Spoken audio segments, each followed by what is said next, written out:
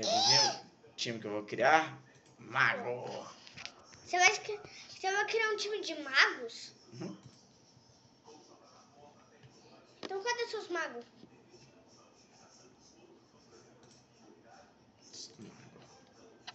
Magos.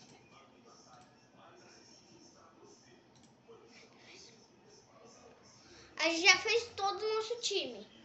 Agora a gente vai fazer um time de criaturas. É? Que criaturas? Tipo as criaturas que eu gosto. Depois eu vou te mostrar quando a gente vai ser essa. O time dele também é de mago. Porque ele é um mago, né? Mas você colocou mais. Ah, não. Você tem muito ainda. Começou. Primeiro round.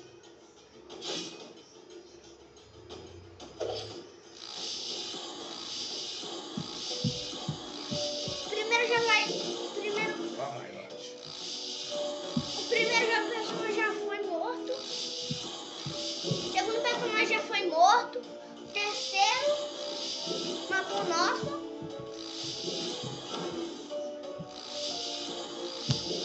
Terceiro.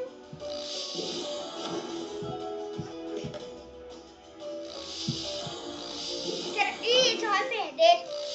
Desse jeito você perdeu. Perdeu. Droga.